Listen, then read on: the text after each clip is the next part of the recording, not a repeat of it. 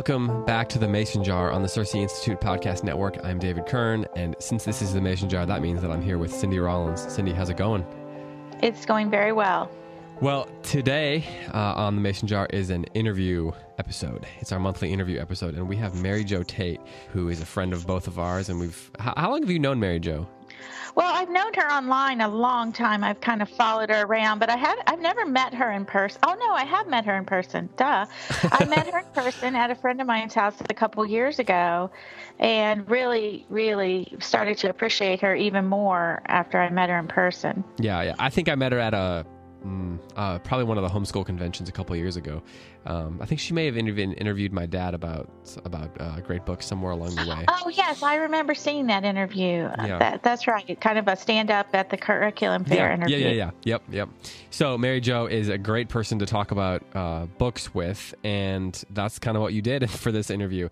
Quickly, I'll just go over some of her bona fides, some of her bio. She has 4 sons ranging from 16 to 25. 3 of them are in college, and she has been homeschooling for 21 years, which is quite an accomplishment. It takes some stick-to-itiveness to do that, as you know. Yes. She also has kind of a unique perspective on that because she's been a single mom for 16 years.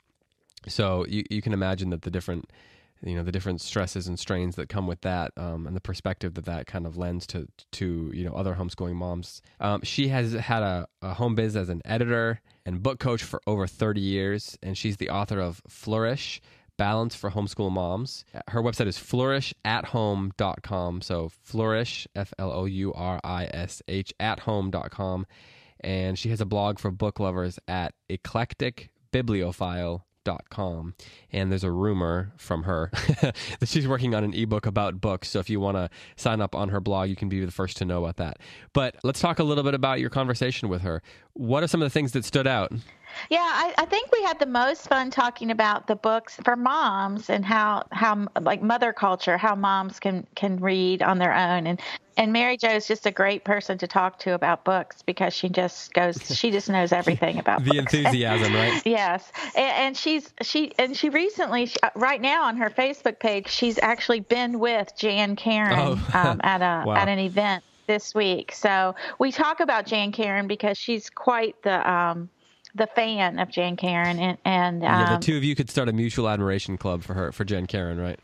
That's right. It would be so. It was fun to talk to her just about some adult things, not just what we do with our kids, but what we do for ourselves. Which volume is the Ourselves in Charlotte Mason? Which volume is Ourselves? That's a good question. It may be 4. That's my off the top of the head guess. That was what I was thinking, but I didn't. It is 4. It is 4. I'm the winner. I can't remember off the top of my head if the name Charlotte Mason is mentioned during this interview, but it's the kind of episode that speaks to that volume. The idea that, to be successful at education, and just to be, a more human being, you have to take care of ourselves, right? We have to take care of our own intellects, our own souls. And that's right. That's where an interview like this is so helpful. And that's one of the things that, stood out from the interview for me. Yeah. And I'm okay with us not mentioning Charlotte Mason every time, because Charlotte, that's what she was about. She was about all of us being learners. And I think we actually do talk about this, but Charlotte Mason had a mother's education society where it was for mothers to learn, not just the children. So anything we do to learn on our own and to read and to think. And I know Mary Jo is a huge fan of the Close Reads podcast also.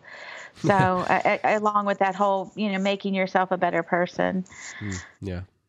Yeah, that's right. I think she did say some nice things about the show. So, yeah, I'm going to recommend you listen to that part of it, right? Yeah. Well, I guess with that, let's go ahead and kick it over to the interview that you did with Mary Jo Tate. I think everyone's going to really enjoy this. And we will talk to everyone next time on The Mason Jar. Thanks for listening. I am super duper excited. That super duper is my new word that I picked up from my granddaughter. Super duper excited to have Mary Jo Tate with us today on the Mason Jar. Mary Jo is somebody I've known on the internet for a long time, and then a couple years ago I got to meet her in real life. She is the author of Flourish, Balance for Homeschool Moms. It's a wonderful, wonderful book. She has homeschooled four sons since 1997. And one of the neat things about Mary Jo is that she's been a single mom, and yet she is through the Lord's help, I'm sure, been able to homeschool her boys, and I think that's fantastic. She has also written several other books, and if you check out her website, she has two websites that you can check out. She has flourishathome.com and eclecticbibliophile.com. And right now, she is teaching 7th and 8th grades at the Franklin Classical School. Now, the really cool thing about Mary Jo is that she is a bibliophile, and she knows a lot about reading, she knows a lot about teaching literature, and she just knows a lot about books in general. She has that disease, and we always like to talk to someone that has that disease. So today we welcome Mary Jo. Hello, Mary Jo. Hey, Cindy. Thanks so much for having me on the show. Yeah, we're very, very excited about it. So I thought what would be fun for us to do today is we're going to talk a little bit about teaching literature later, and we'll talk about, how we choose books for kids. And the big question we always get is, what is a living book? And we'll try to cover that. But I thought it would be fun if we talked for a few minutes about reading from the perspective of mom. What are just our own reading? I guess I'll steal a page from Close Reads, and we'll just talk about the things we're reading and the things that we can recommend other people to read. So let's just start there. What are you reading right now? Well, how long is your show, Cindy? Okay, yeah. Yeah. Well, I've got to preface that by saying books are my life. I read books, I write books, I make my primary living by editing books, I teach about books, I blog about books, and I love to have conversations about books. So this is like my sweet spot. When people say, what would you do if you could do anything? Well, why would I change this? My whole life is books. Yes. I've got the perfect life. Oh, so wow. I've got a stack to prepare for the show. I went around the house and collected all of the books that I'm currently reading, and I think I had to collect them for like 6 or 7 different places, because I keep one on the table next to the recliner, and one on the kitchen table, and 1 or 2 on my nightstand, and one in my office, and one in the crate that I take to school, and maybe 2 or 3 other places. And so I've got quite an eclectic collection here, and I've always got more than one book going. Right. I usually have at least one nonfiction book and 1 or more fiction books going. Usually it's a big old stack of print books, but I use audiobooks and occasionally Kindles as well. So just what I am currently in the process of reading. I am rereading The Hobbit, because that's what I'm teaching my 7th and 8th graders. And it's fun to be rereading that from the perspective of a teacher and just sharing the joy of a great story to kick off the school year. And when we talk about how to teach literature, we can talk about that a little more, because it's just so fun to share that excitement of a great book with kids who are soaking it up. I am just about to start rereading Gilead by Marilynne Robinson. I'm a little behind on the Close Reads podcast. But I've got that out to start next. Yeah, I just finished that a few months ago. I didn't know Goodreads was going to do it, but that makes me feel restful. I don't have to rush through it to get to be a part. Right. And I am partway through Sally Clarkson and Nathan Clarkson's book, Different, the story of an outside-the-box kid and the mom who loved him, which is really encouraging in our parenting when it's difficult. Oh, that's great. I am about to begin reading Karen Glass's book, Consider This, Charlotte Mason and the Classical Tradition, which is a perfect fit for me in several ways, because I started out in my early homeschooling years mostly in Charlotte Mason style, and then later on we joined a classical co-op, and I'm teaching at a classical school now, but I'm able to implement some of the more Charlotte Mason styles, and I'm also about to embark on a major editing project that I can't identify yet that is going to sort of blend Charlotte Mason and classical. So I'm reading this both for pleasure, personal development, and professional development. Well, that is one of our favorite books on the podcast here. So yes, I knew that would be a good fit.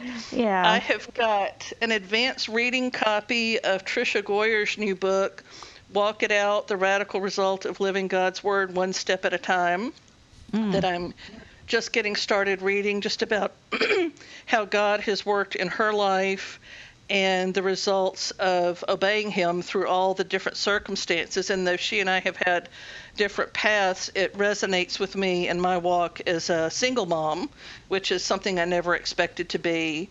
And just seeing how God has worked in my own life through circumstances that I could not have imagined. So I'm enjoying reading that. Yes. I recently finished Brideshead Revisited for the Close Reads podcast, and that was quite a beautiful read. And I also recently finished reading Quiet: The Power of Introverts in a World That Can't Stop Talking by Susan Cain. And this is one of the most powerful books I have read in a long time. I have two sons who are very introverted, two who are exceedingly extroverted, and you don't have any of those middle people in your family either. That's how our family is. We just have all the extremes.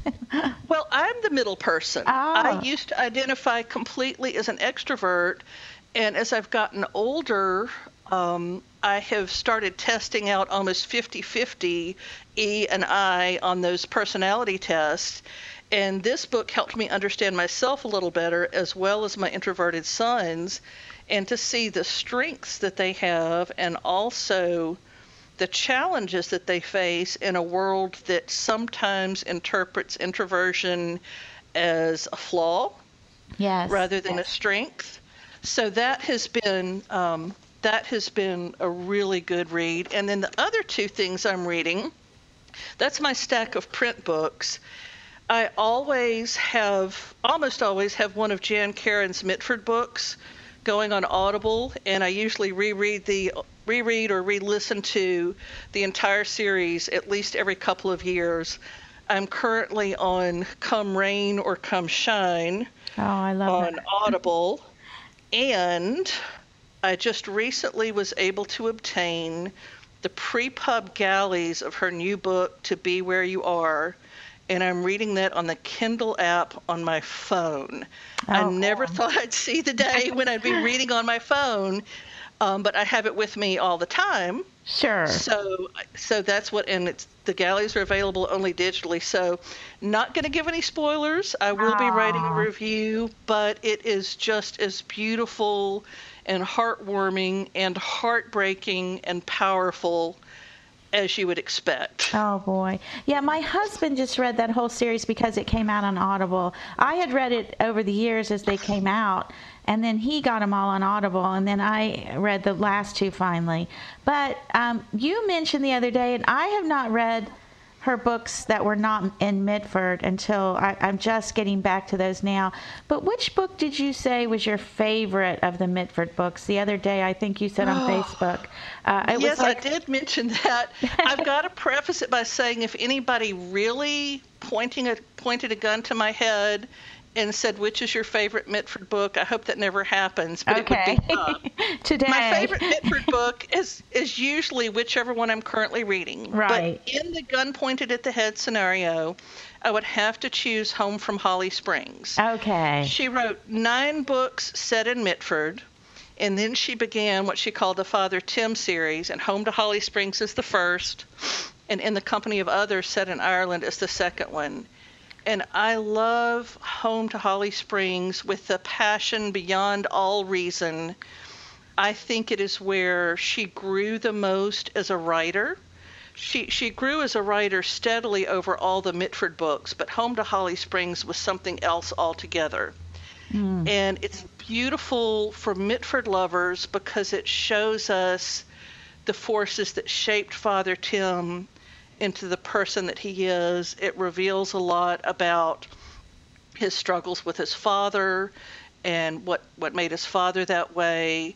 It has some exciting new plot twists that I will not spoil. Okay. But also in terms of just her artistry as a writer and how the story is told. It weaves back and forth between the present time, where Father Tim is going back to where he was born in Holly Springs and revisiting his past, and then his memories from his childhood.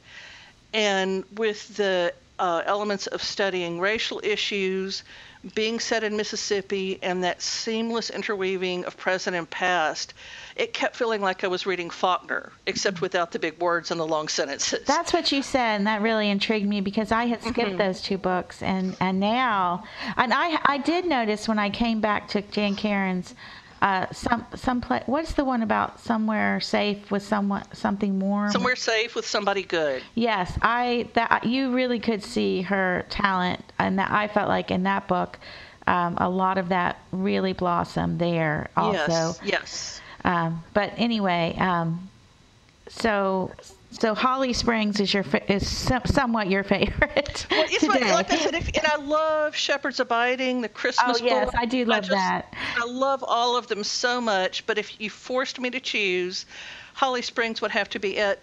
And it's a little bit sad to me that the two Father Tim books, Home to Holly Springs and In the Company of Others, set in Ireland, are her fans' least favorite books.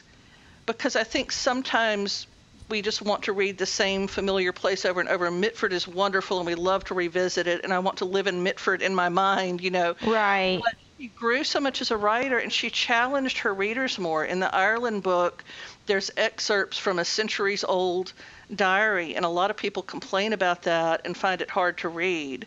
I don't think it's hard to read. It's just a different type of reading. And it's not what we were expecting, but she delves so deep into social issues and into the way people interact with one another. And I think there's so much more going on there than a lot of times she is given credit for. Right. A lot of times Mitford is criticized as being too sweet and too sort of sticky sweet and shallow. And I'm like, are these people reading the same books I'm reading? Because there's a lot of pain and ugliness going on that people are having to deal with in these books. Right. Yes, and she does. In a way, that's a beautiful thing because in modern literature we tend to say, "Oh, look, pain and ugliness," and without any redemption, without any beauty in the background. But she has it both together. That's one of the things I really like about To Kill a Mockingbird. In that book, I feel like she captures this terrible thing about racism at the same time without rejecting the culture completely and just throwing out the baby with the bathwater. And there's bad things and there's good things, and they live together in the book. And then I think that's how Mitford is too. But of course we love those. We love that good feeling we get when we're reading them. So maybe they get a bad rap that way, but I'm certain that I'm sure that I was hesitant to keep reading the series after she stopped and then she started back, and I'm not really sure why. I think I was afraid.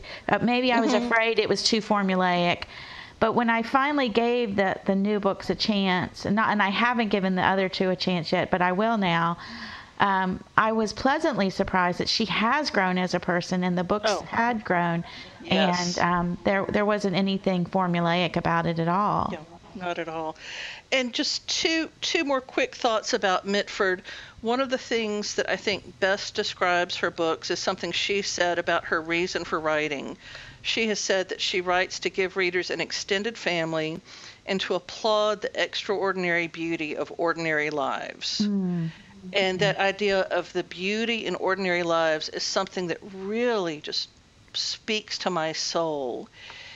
And I can't think where the other thing was that I was going. There's just so much to share. But they are heartwarming. Oh, I know what the other thing was.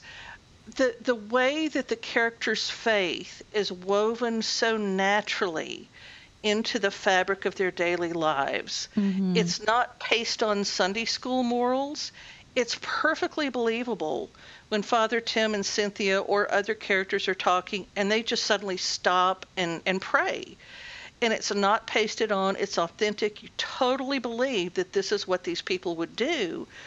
And it's such an inspiration to me as a believer and a person just struggling along in ordinary life, a reminder to go to God in prayer in just the everyday moments.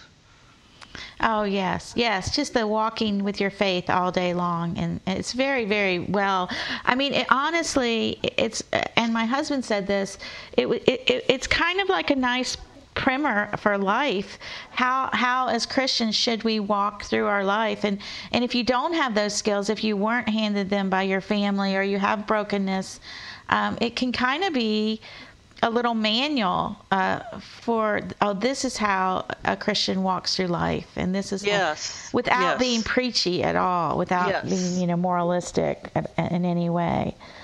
So so we have a big shout out then to the Mitford Books and Jan Karen. And I'm glad to get a chance to talk to you about it, because you are really, you're kind of a fan of Mitford. Like you do tours and stuff, don't you?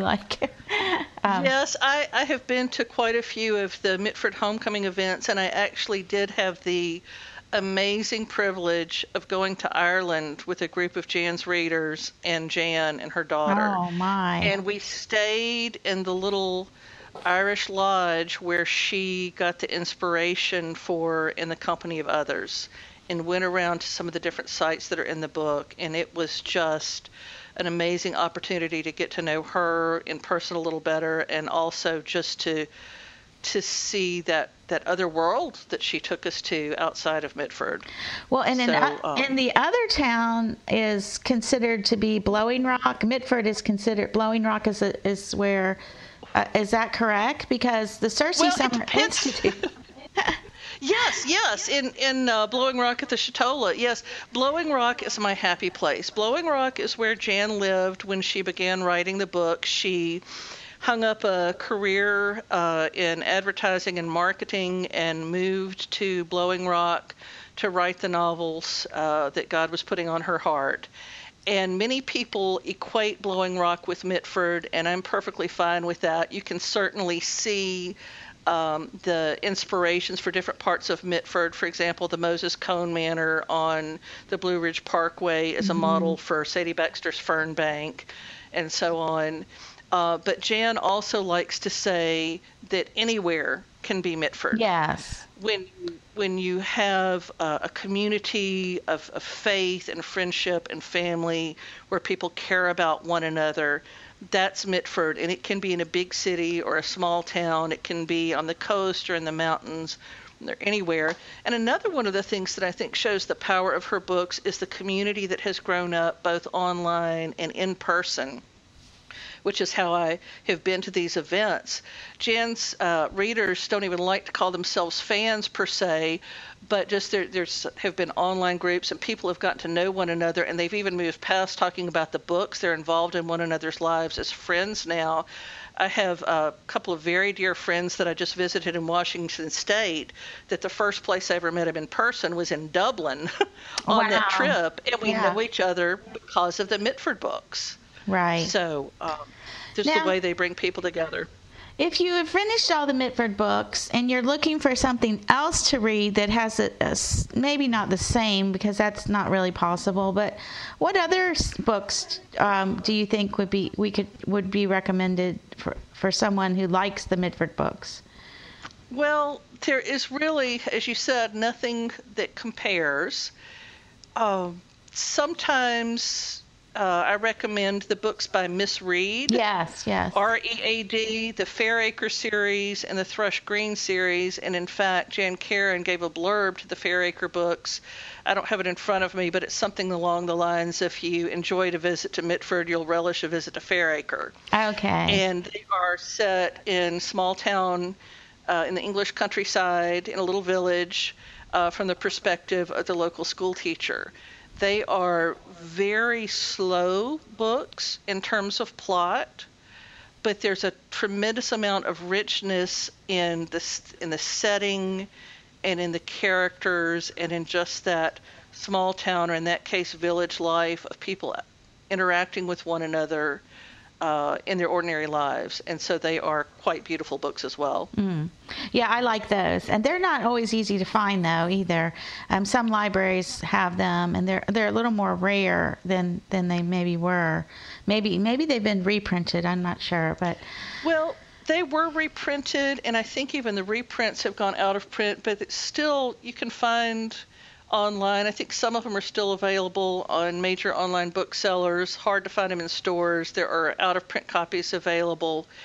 Good reason to go to used bookstores too. Yes, I have quite a few that I picked up along the way, just because I keep my eye out for them at the used book sales.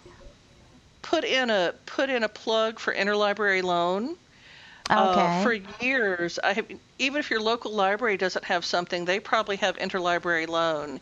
And the interlibrary loan staff at whatever local library where I've lived has always known me well, because you don't have to be limited by what's on the shelf there. They can almost always get it for you from somewhere else. So if you can't afford to buy the books online, or can't find them at secondhand shops or whatever, interlibrary loan is a wonderful way to expand what you can have access to.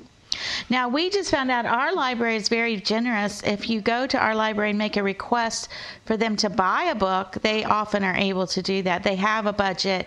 And yes. So, I mean, that's just a helpful tip about any book that you might want to reread, or maybe 4 or 5 of your friends want to read it. Right. The library can also buy those books. So yes, we could probably talk about that a little bit too.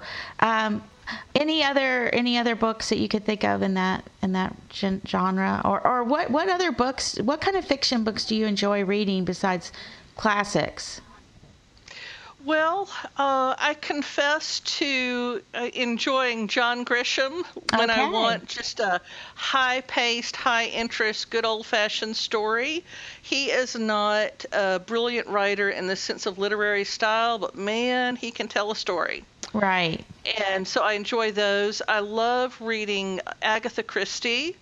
I spent about 1.5 years reading all of the Miss Marple novels and all of the Hercule Poirot novels, and then the other odds and ends, Tommy and Tuppence and Harley Quinn and a few other odds and ends. So I enjoy mysteries for light reading, and I've been starting to read Dorothy Sayers also thanks to the Close Read podcast. But my challenge is that with a mystery, I can't put it down. Yes. Yeah.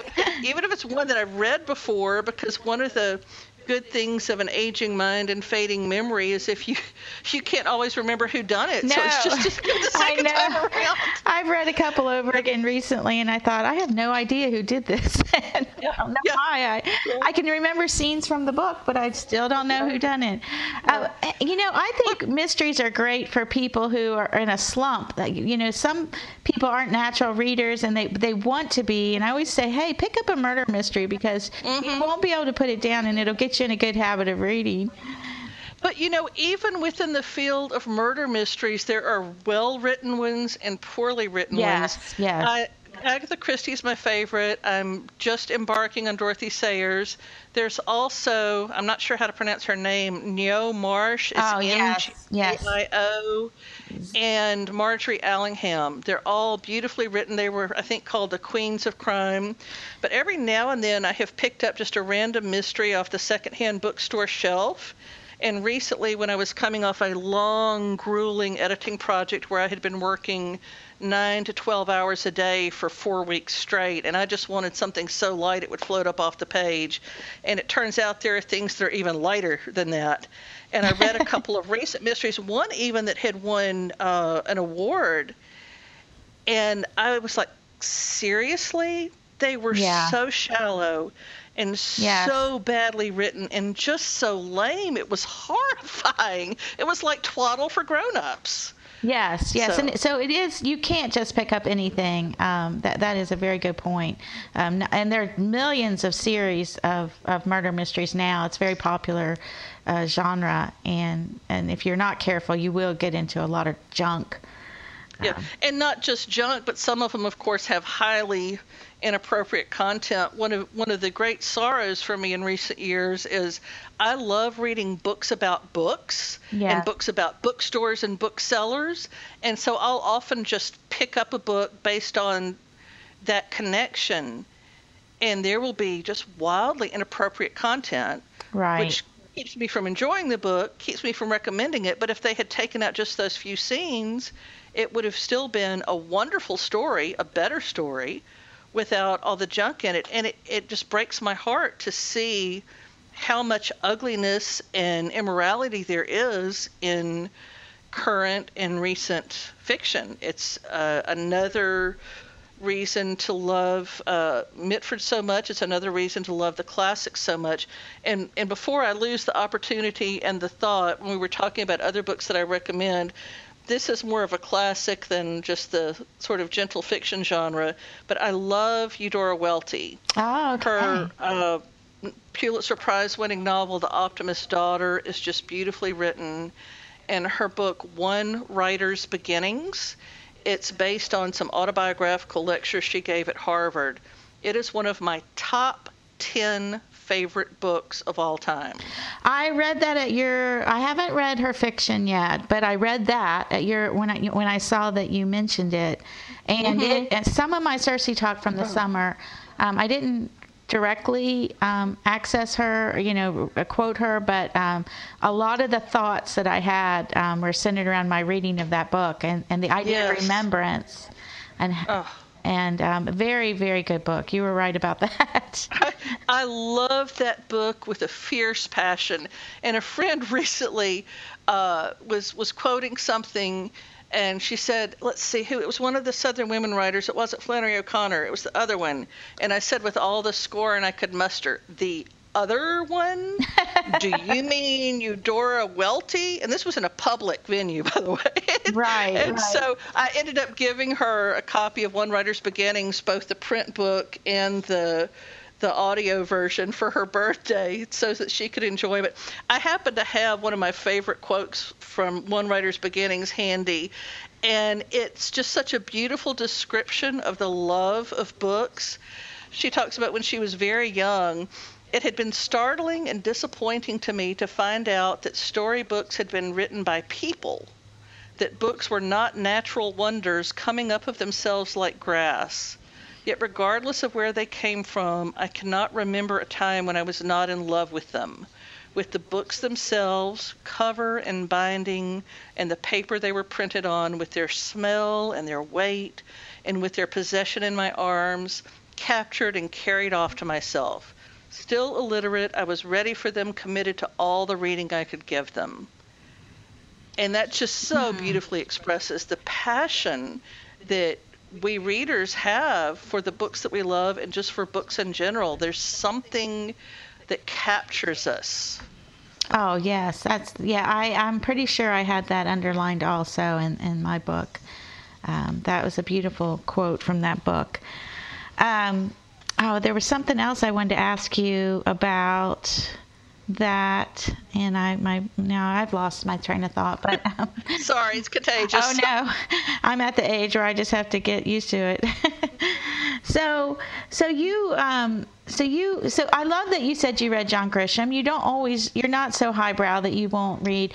Oh, I know what I was going to say. So often when nowadays, you get so many book recommendations on Facebook and people's blogs and modern books. Oh, we get, these modern thrillers, you could call them. And yet every time I read one of those, I think, oh, well, this one will surely be good. Everybody loves it.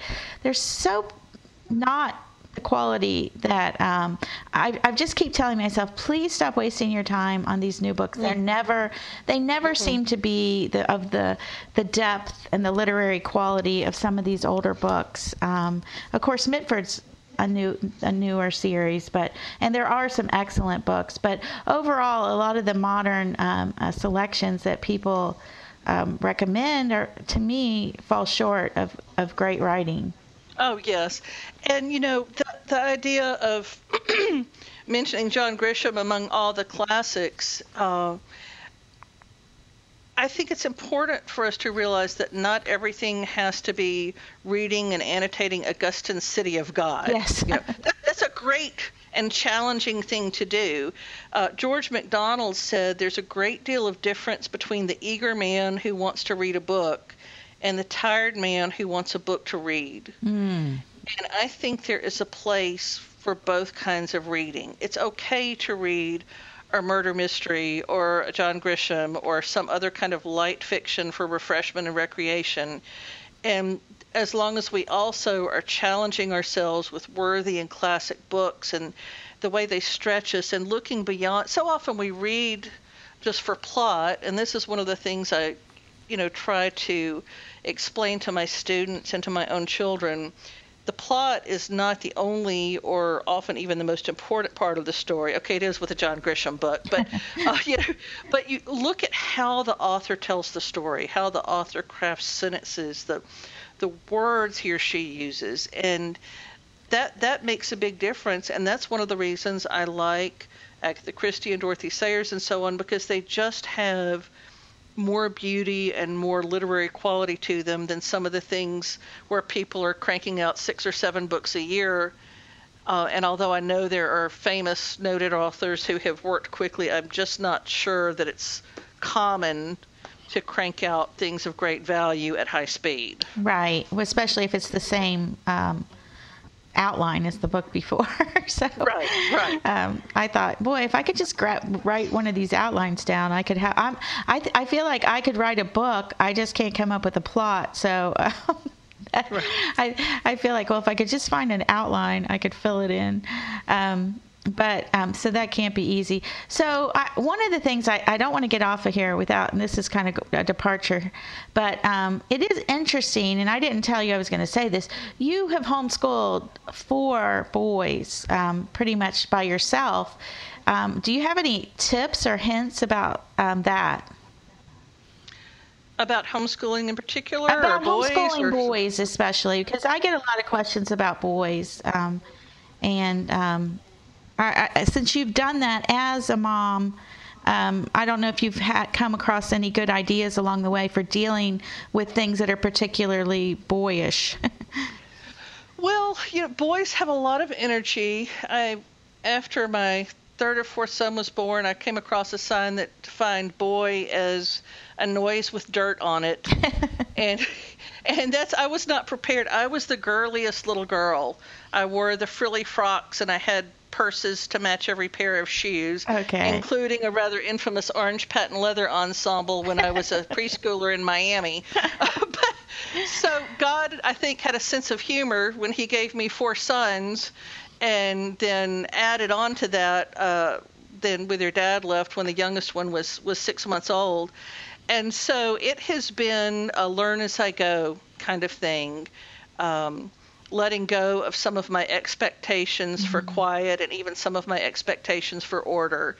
But I think our kids rise to our expectations, and boys and girls are very different, but in many ways they need the same thing. They need our love. They need that just snuggling up on the couch with a good book time. They need to learn responsibility.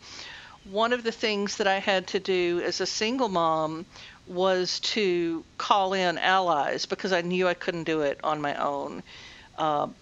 Joining a co-op was one of the ways that I did that, and having them involved in some extracurricular activities where they learned, guy skills.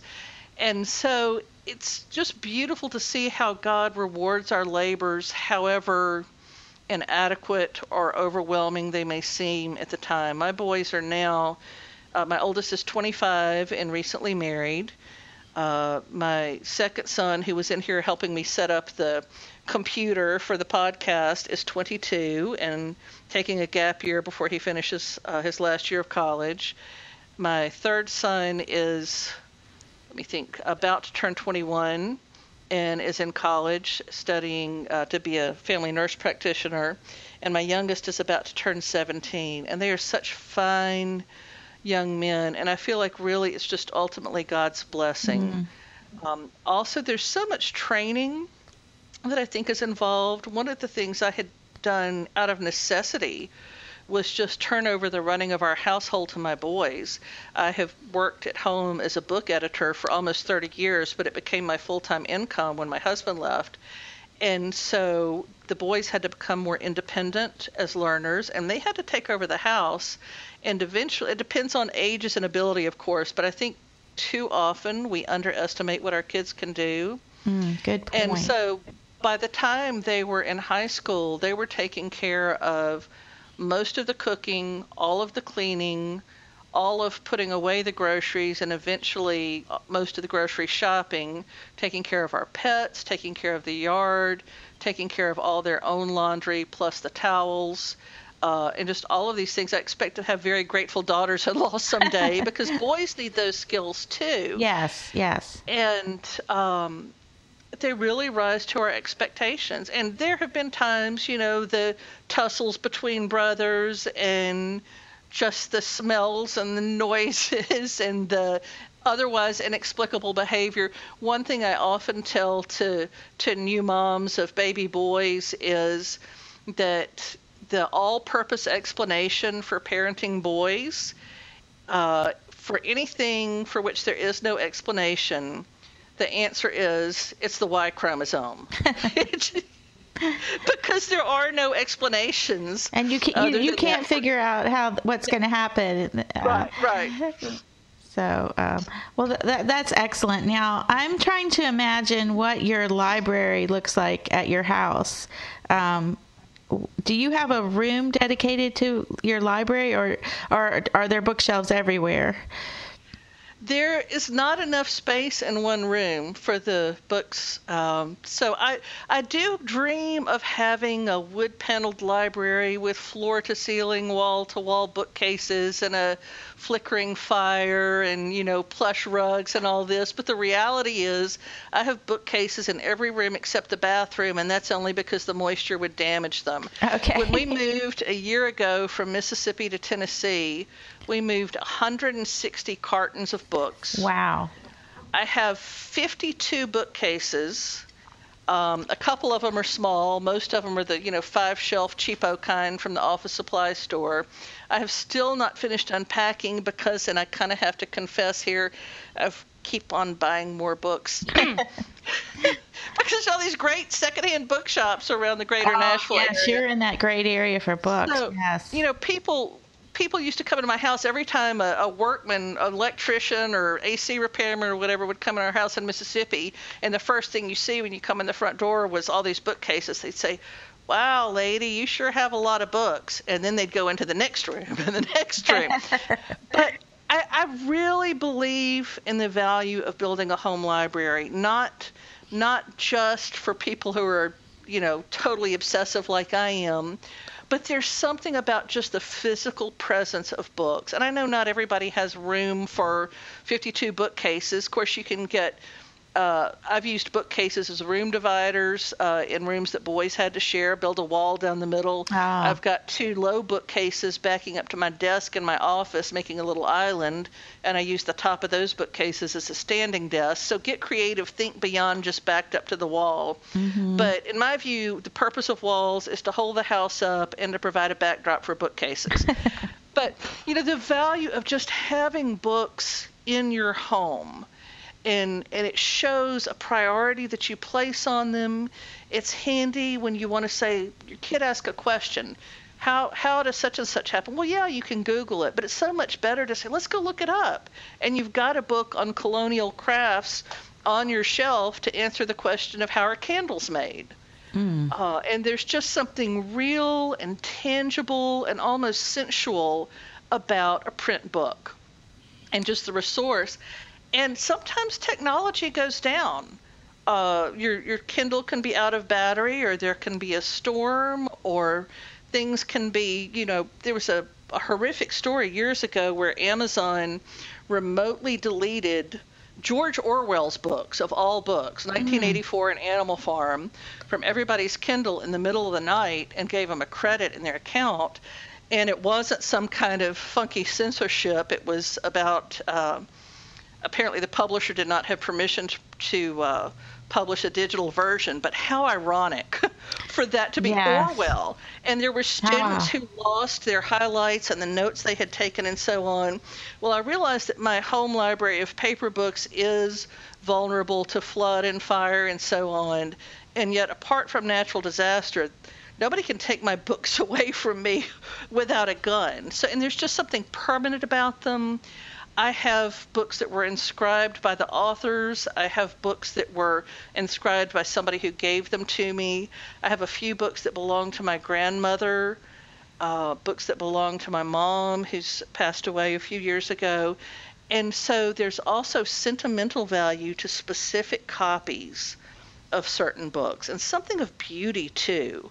When my third son was 13 years old, he just commented, he's the one who thinks like an artist. He said, I like the way the words look on the page, the normal ink print. So he was, even as a 13-year-old boy, able to see the beauty of the book as an artifact, as an art object. Yeah. Can you tell I'm passionate about that? Yes, and I love that. Do you give gifts then as books? Are your Christmases and birthday gifts centered around books? Oh yes, always. There's always books. There's always going to be something else too. But every birthday, every Christmas, there will be books. And I don't want to give a false impression. Not all of my kids love books all of the time. Right. Some of them love to read now. Some of them avoid it, and they all go through seasons. But it's that expectation, it's that culture of reading in your family, and it does bear fruit over time. Just a week ago, my 25-year-old newlywed son asked me for a book recommendation because he wanted to start reading more again. And so I noticed that with my kids in modern living, it really squeezes out. You have to be very intentional to read. And but I've seen them. It's kind of like the Bible verse, raise up a child in the way they should go and they will return to it. But I see them kind of waking up thinking, boy, I haven't read. I need to read. And that's been kind of a pleasure. And I'd also think there's late bloomers. I think there's people who come to reading, they wake up and then they've had this culture of reading, they've kind of been swimming in the water but haven't been partaking. And then one day, magically, they wake up and they say, oh, look, I can swim in this too. Yes. That's what I've seen from my perspective. But not all of our children. This isn't like, oh, here's how you plug in a great reader. Of course, you want to be reading, and of course, they're learning that way. But we can't always just plug in a formula and spit out a reader. Right. I wish we could. Yeah. Heaven knows if I could have done that, I certainly would have. But it's parenting. Homeschooling, just life, is a marathon, not a sprint. That's one of the things I talk a lot about in my book, Flourish. We can't always live at a breakneck speed. We can't educate our children as if it's a sprint when it's really a marathon. We can't go about our days if everything is urgent. And we have to find a pace we can maintain for the long haul. And I think that applies to our expectations for child rearing as well. There's no formula for raising godly children. There's no formula for raising kids who love to read. There are guidelines and principles, and certainly Scripture tells us a lot about parenting and child rearing and so on. But there are no guaranteed results, and sometimes it takes a long time before we see the fruit of our labor, and sometimes we may not even live long enough to see the fruit of our labor, but it will be there over time. And so I want to offer encouragement to any parents who are in a hard place, whether you're homeschooling as a single parent, or you just can't get your kids to engage with what they're reading, or you're struggling to get them to pick up after themselves, and the idea of having them do their own laundry just sounds like a pipe dream. Hang in there. Be diligent, have realistic expectations for yourself and for them, and give everybody a lot of grace. There's a balance between high expectations and good training versus grace and the reality of daily life. Oh, those are good words. And I think they're the kind of words we just have to keep hearing over and over and over again. Yes, Especially when we get, we just going along and then boom, something hard comes up and then we're kind of lost for a while. We don't know how to pick ourselves up and go on, or if this is normal, if this is part of, and it's good to hear moms who have gone before say that it's okay. God is in control. Now, I want to talk about, now you teach 7th and 8th grades right now. Right now, and I did previously teach 9th through 12th grade in our homeschool co-op for about 8 or 9 years. Okay. So one of the things you had written down that you like to talk about, and I really thought this would be something that people would resonate with, is why safe books are not the only kind of good books. That's a tricky question, and I would love to hear your opinion about that. Yes, it is, and I'm always a little nervous when I talk about this, and so I have to provide a disclaimer. It totally depends on the age of your children. Yes. But there is an idea out there that we just need to find good, safe, clean books to keep our kids from being exposed to bad things. Well, yes, we want to avoid exposing our kids to bad things. But safe can be very vanilla. If you take safe to mean there's nothing negative, there's no conflict, there's no sin, you couldn't even read Peter Rabbit with your kids because he's a disobedient bunny. He disobeys his mother. But there are consequences. And so just looking for something that's clean, merely the absence of cuss words and explicit immorality is not enough to say that a book is good. You have to be age appropriate. Safe is more important for younger children. Right. But just like as our children get older and as they become more mature, we give them more freedom and more responsibility. And this applies to books too. There's just a lot about discernment. When kids are young, literature, a lot of reading is about positive examples that they should emulate. Right. But as they get older, they can learn from negative examples to avoid. I mean, the Bible is full of negative examples, and you can use books to teach discernment.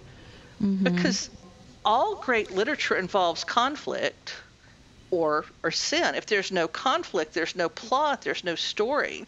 And especially when we look at studying the great books of antiquity, there's violence and immorality, but the terrible consequences of sin are evident. Right. The really bad stuff is where sin is celebrated and there's no consequence. But one important distinction for me in choosing books that are appropriate to recommend, and it's always with fear and trembling when I recommend books to anyone, especially for kids, because everybody's standards are different. But an important distinction for me is evil behavior depicted explicitly, or is it merely suggested?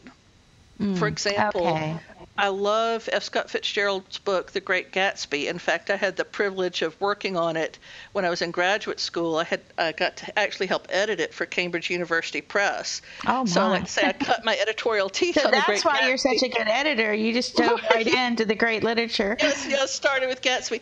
But Gatsby, I've had some people say, well, I don't want my children reading that book. There's adultery in it. Well, yes, there's more than one adulterous relationship in there. But there's no explicit description. In fact, you can't even find anything to definitively state that Daisy and Gatsby had a physical relationship. Well, yeah, they probably did, but there's no description of that.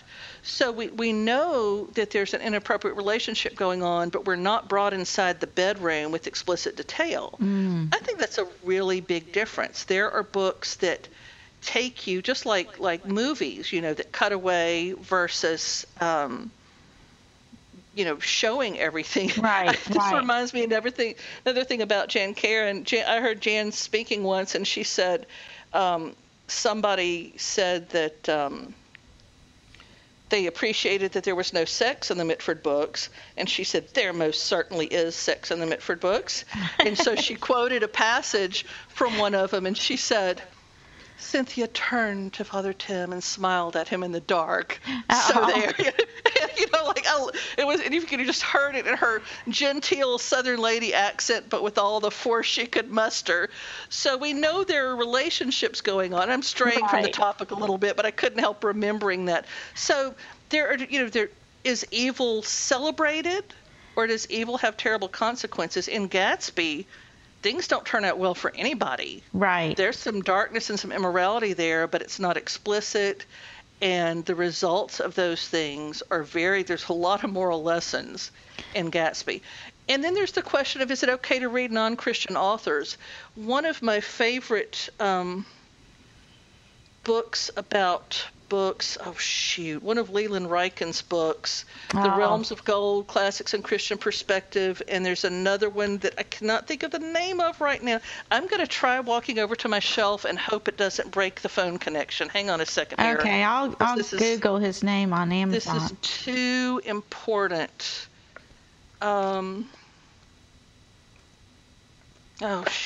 Maybe it is Realms of Gold. But the idea that not everything that's in a work of literature is offered for our approval. There's positive examples to emulate and negative examples to avoid. And so I think it's important to realize and to grapple, with classics. There's complicated ideas. There's complicated moral issues. And if we discuss them with our kids, we teach them how to be discerning. Well, one thing I'm seeing, and along this line, and it's been a bit of a disturbing trend, as culture is changing quickly, and there's Facebook. I noticed, on Ambleside Online, they have a book list that they recommend. They have years where they have books. I'm not saying it's a book list. I'm just saying they have some lists of books. I once said it was a book list and got in trouble. But that'll get you. In the book list that they have, they will have a book listed, and people and many of them are very old books, and so in the book things will happen that we nowadays, with our sensibilities, we don't like. We don't like to call Indians certain words, or we don't like a lot of people will not spank their children, and so if a book mentions any of these things that we have grown, our sensibilities have changed, then people are reject the book. Oh my goodness, I'm not going to read that book. It's racist, or it's when in fact, yes, that is possibly true, and yet I hesitate to have people throwing these books out because they disagree with something that's happening in the book. Do you have any advice on that? Well, that's an angle I hadn't really thought about, but that whole idea of throwing something out because you disagree with it. If you only read stuff you agree with, you're never going to grow. And it's a little bit different reading for yourself than reading with your kids, but use that. I mean, To Kill a Mockingbird, you mentioned earlier, it's such a beautiful, powerful book. I love that book. And yet it has racial ugliness in it. And there are some people who won't read it because they think the book itself is racist. And I'm thinking, did they read the same book I read? Yeah. It's a powerful critique of racism. But there's some uncomfortable things in it. And so what we can do, and from somebody else's perspective, they might not want to read it. But with any example, if there's a book, there's things we disagree with, whether it's spanking kids or racial issues or parenting or just anything else, it's fodder for discussion. If you're reading a book aloud with your kids and it's got something that you disagree with and maybe you didn't know it was there, say, well, we don't use that word. Right. And here's why we don't use that word. It's very hurtful. And here's what we can say instead. And so the people in this book, this is how they handled it, but we're not going to do that. We're going to do this. When you're reading classic literature, you're reading the Iliad and the Odyssey. It's a very foreign world from our time, but there are things we can learn from it. But we have to take into account the culture and the context. And we have to respect that was a different culture, and we can learn we can learn something from it. We might not emulate it, but we can at least say we can't pretend that they had our values in their time either. Right. I just think that, well, the idea of not having the same values in different times. When we were going through antiquity in my 7th and 8th grade class last year, we had to keep talking about, what's a hero to us, what is a hero biblically, and what did these people think was a hero during the time of the Iliad and the Odyssey, and that helped us understand some of what was otherwise really hard to wrap our minds around. But I think sometimes some readers and some parents have an attitude of, I just want the safe books, the books I agree with, so that there's nothing I have to worry about explaining to my kids or that I might risk being exposed to. And I think we're shortchanging ourselves. Yes, there are some things. I mean, there are certain books that nobody should ever read. Right. And I'm not going to name any titles because I don't want to give them the airtime. But you know what they are. Exactly. There are certain books that are so immoral that nobody should be exposed to them ever for any reason. And we should have standards, right? Oh, yes. I'm not saying to throw standards out the window. I like the classification that Oliver Van de Mille used in A Thomas Jefferson Education. He categorized books as bent, which portray evil as good and good as evil, and things like porn and really explicit horror would be like that. And those bent books that show evil as good need to be avoided. Then there are broken books where evil is shown as evil and good is shown as good, but evil wins. And an example of that would be 1984. 1984 is an incredibly important book. It's got some dark things in it, and evil wins. Spoiler, sorry. Oh, okay. But, but there are important lessons there. But we don't want to spend all our time in broken books because they're so dark that the impact is just so heavy on us. Then there are what he calls whole books. Good is good, and evil is evil. And good wins. Look at Narnia, look at Lord of the Rings.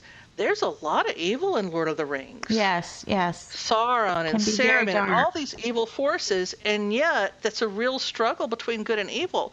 That's what the Bible's about, the struggle between good and evil, and how God redeems us out of that struggle.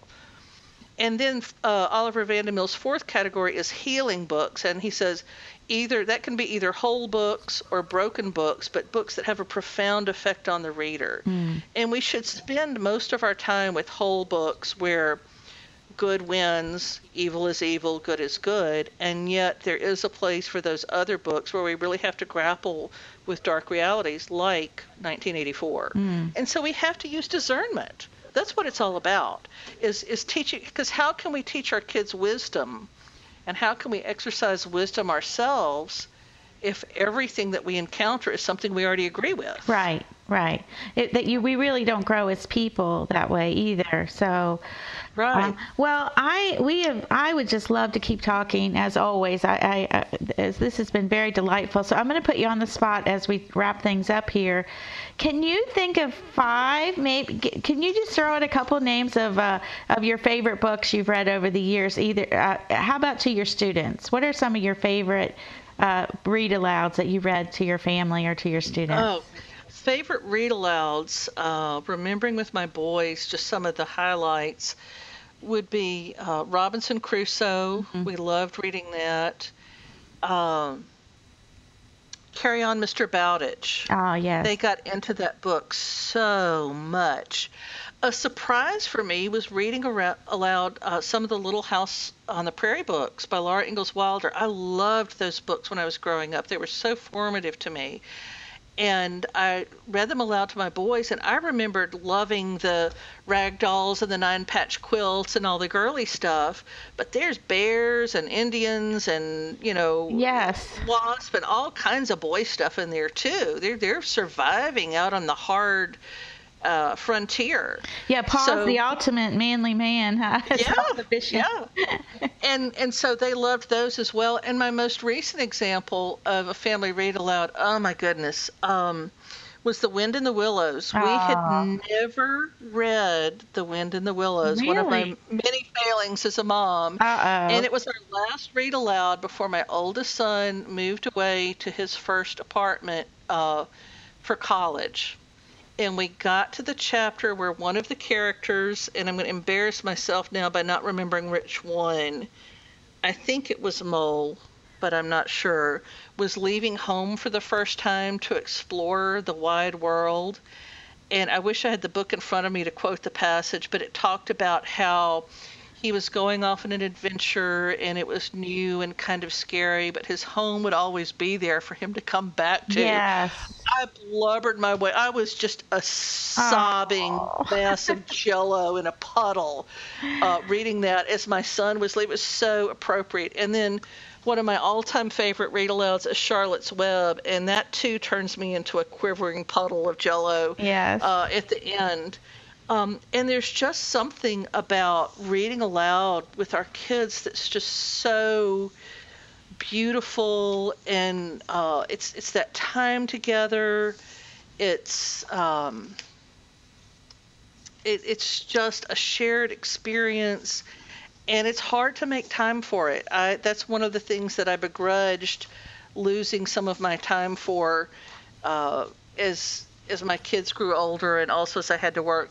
But I just can I have time to share one more quote? Oh, absolutely. Feel free. I just happen to have here with me, I pulled out some of my favorite quotes from when I speak about books. Another one from Eudora Welty from One Writer's Beginnings. And that book, as you know, is really about the influences that shaped her as a person and as a writer.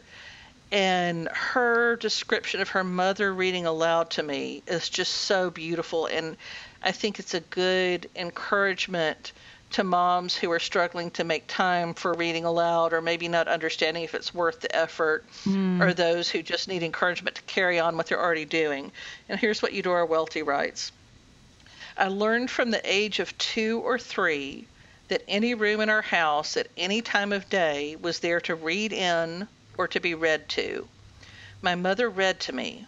She read to me in the big bedroom in the mornings when we were in her rocker together, which ticked in rhythm as we rocked, as though we had a cricket accompanying the story. She'd read to me in the dining room on winter afternoons in front of the coal fire, with our cuckoo clock ending the story with cuckoo, and at night when I'd got in my own bed, I must have given her no peace. Sometimes she read to me in the kitchen while she sat churning, and the churning sobbed along with any story. It was my ambition to have her read to me while I churned.